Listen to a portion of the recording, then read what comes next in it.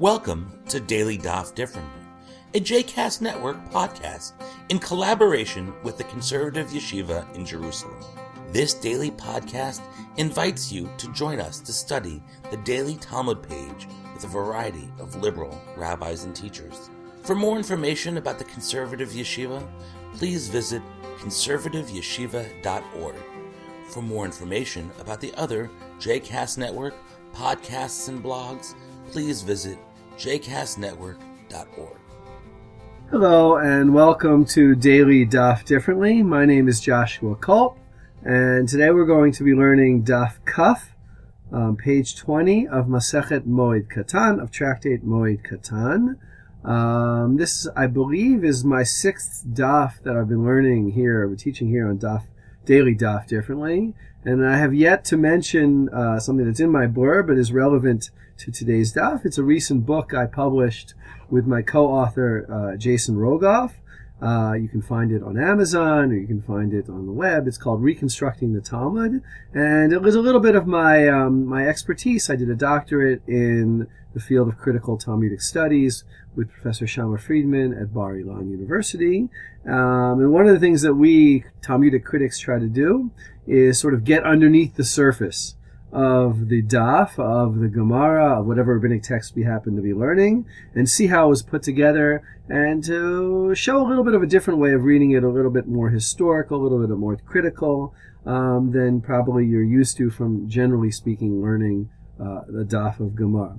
So it happens to be that one of the chapters of this book, the book is called Reconstructing the Talmud, one of the chapters of this book is related to the sugya, the passage that we're going to learn from Moed Katan today, so I really can't help myself but both pitch the book a little bit. I think that it's a book that if you're listening to Daily Daf Differently, you're a perfect audience for such a book. I don't make any money off the book, so this is not a personal pitch to send money and enrich my own coffers. It's a pitch to learn a little bit differently, like Daily Daf Differently. So the passage I'm going to start with starts towards the beginning of Daf Kaf, a couple, maybe 10 lines down or so, a little bit more than that. Tanu Rabbanan, the rabbis taught, Kiem kfiat mitah shlosha yamim kodem haregel, eno tzarich lichfota achar haregel, divrei Rabbi Eliezer. So if he fulfilled the mitzvah of overturning the bed 3 days before the festival, then he doesn't have to turn it over again after the festival, according to Rabbi Eliezer. Now, as a reminder, kfiat mitah, we talked about a number of dapim back, is that custom of overturning the bed that I explained earlier is largely a symbolic action, and it symbolizes death. The bed is where life was created. By overturning the bed, we symbolize death. So this Breita specifically says that if you did that minhag for 3 days, you don't have to do it after the regel.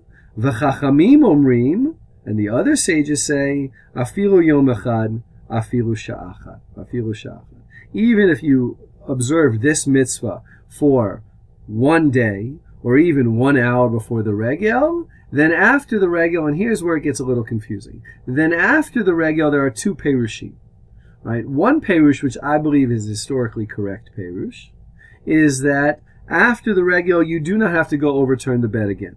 In other words, if you sat 1 hour, 1 day of Averut, of Shiva, before the regel, before the festival, then you would have to continue sitting Shiva after the festival. The only thing that you wouldn't have to do is Kfiyat Mitah, overturning the bed.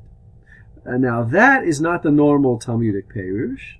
The normal Talmudic Perush explanation is that the Chachamim are saying, against the Mishnah, that if you sat any form of Avirut for an hour, for a day before the regel, then Shiva is over and you don't go back to observing Shiva. Now, I want to show you where I believe that explanation comes from. I do not think that that is the original meaning of the Chachamim, the sages who are Tannaitic sages living in the time of the Mishnah. It is my opinion that in the Mishnaic times, in the earlier period, everybody felt that you had to observe at least 3 days of Avirut in order for the regel to cancel out the rest of the Shiva. But there was an exception for kfiyat hamita, that for kfiyat hamita, according to the sages, for overturning the bed, if you overturn the bed once, because it's a symbolic act, you've already symbolized death, and therefore you do not overturn it again after the festival, at least according to the sages. But again, that's not the Talmudic explanation. That was what I believe to be the pshat, the original meaning of this braita. And I want to show you in a few moments where I believe this Talmudic explanation comes in. Amar Rabbi Elazar beRabbi Shimon. The Gemara goes on. Rabbi Elazar, the son of Rabbi Shimon, says, Hen divrei Beit Shammai, hen divrei Beit Hillel. These words, machloke between Rabbi Eliezer and the Chachamim, is the same debate that Beit Hillel and Beit Shammai had. Shebeit Shammai omrim, shlosha yamim, uBeit Hillel omrim, afilo yom echad.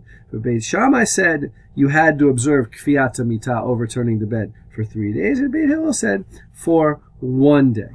Now, again, the same question comes up over here. Is it that for 3 days, according to Beit Shammai, that would overturn the festival?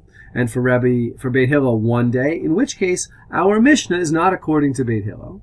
Or is it a special issue of kfiyat hamita, overturning the bed? And they debate only that. But everybody holds that if you didn't observe a full 3 days, then you continue to observe the festival, the Shiva after the festival. Okay, the Gemara goes on. Amar Rav Huna, Amar Rabbi Chia, Bar Abba, Amar Rabbi Yochanan. These three Amoraim said, Va'amreira, Amar Lahu Rabbi Yochanan, Rabbi Chia, Bar Abba, Rav Huna. So some people say Rabbi Yochanan said it to these other Amoraim. Afilu yom echad va'afilu sha'achad. Even 1 day, even 1 hour. But again, that's according to Beit Hillel. Nothing surprising that they rule that the halacha is according to Beit Hillel. The question is, what does it mean, 1 hour, 1 day? What don't you have to do after the festival? Is it that you don't have to observe any Shiva customs? Or is it that you don't have to turn over the bed again? Rava Amar, halacha katana didan, de Amar shlosha. So Rava says something here that I think is absolutely crucial. He says the halacha is according to our Mishnah. And remember, the Mishnah said you had to observe 3 days of mourning in order for the festival to interrupt the Shiva, not 1 hour. The halacha is like our Tana who holds 3 days. But Rava, a middle level, mid-4th century Babylonian Amora, he is the first Amora to say that there's a conflict between the Mishnah and the Braita. Okay, I know this is a little bit confusing, right? But earlier Amoraim may have said, look, the Braita was talking about overturning the bed, and the Mishnah was talking about Avelut in general, about the Shiva in general. The Mishnah says you have to keep 3 days, and if you don't, then Shiva continues. And the Braita said, look, when it comes to Kfiyat Hamita, at least Beit Hillel and the rabbis hold that Shiva might continue, but Kfiyat Hamita does not continue overturning the bed. Once you've done that once, it's enough. There's no necessary conflict between the Mishnah and the Braita until we learn of it from Rava. Because Rava reads the Braita as saying, look, if you kept 1 hour of Shiva, then the festival annuls the rest of Shiva. The Braita does not specify Kfiyat Hamita because that's the only thing that doesn't continue. It's just one dugma. He doesn't explain why they would use that as the dugma. But Rava clearly holds that the Braita and the Mishnah disagree with each other. And so therefore, the norm of ruling of halacha is to rule according to the Mishnah. So you have to keep 3 full days. Now, let's go on a little bit. Ravina Ikla L'Sura de Prat. Ravina came to Sura on the Euphrates River. Amar le Rav Chaviva le Ravina, Hilchat Amai. Rav Chaviva asked Ravina, what's the halacha? Amar le afilu yom echad afilu sha'achat. So these late Amoraim, they ask, what's the halacha? And Ravina says, even 1 hour, even 1 day. Now, by this point, right, we've followed Rava. Rava said the Braita says 1 hour, 1 day, not with a limited sense that you just don't keep Kfiyat Hamita afterwards, overturning of the bed, but in the more maximal reading of the Braita, that once you've sat Shiva, according to the Braita, for 1 hour before the festival, it's done. You don't have to continue it after the festival. That is the ruling of Ravina, and because we generally say the halacha is like the latest Amoraim, so the halacha follows Ravina, which means to this very day, the halacha is that if you keep 1 hour of Shiva before the festival, there's no more Shiva after the festival, which is a very difficult halacha for many people to observe. It's very stark, right? You've buried a loved person, your close relative, 1 hour before the festival. You barely sat Shiva. You've barely had an opportunity to be comforted. And bang, the festival comes, you have to celebrate, and that's it. Right? There's no more Shiva. It's a very difficult halacha. I will say that if you read the book, right, you'll see there that there's an addendum, an appendix to our chapter written by a friend and a colleague, Dr. Shai Secunda, who actually happens to live here also in Modi'in and is an expert on Zoroastrian and Persian studies and their relevance to Talmudic studies. And he points out that in Babylonia, non-Jews felt that excessive mourning was problematic.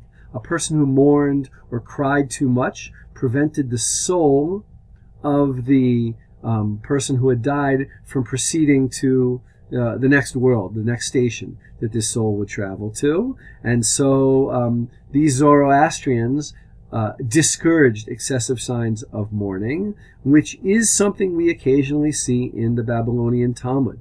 We saw that statement before that I promised to explain. Halacha kidivrei hamekel be'avel.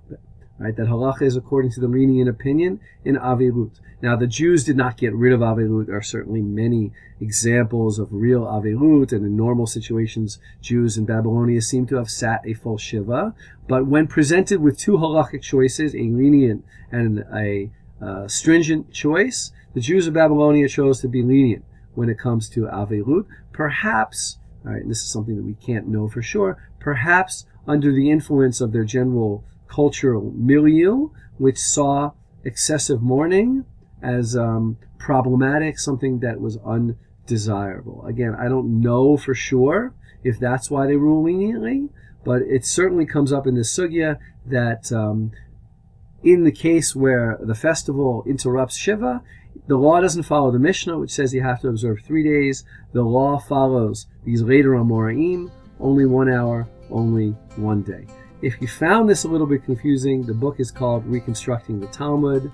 I think by the time you listen to this, it should be available on Amazon or at the, you can write to me personally and I can tell you where to get it. I think you'll enjoy it. I hope you've enjoyed today's episode of Daily Daf Differently, and that you'll join us again tomorrow for a new page. The music at the open and close of this episode is Ufros from the Epichorus album One Bead, available on Bandcamp, iTunes, and Spotify.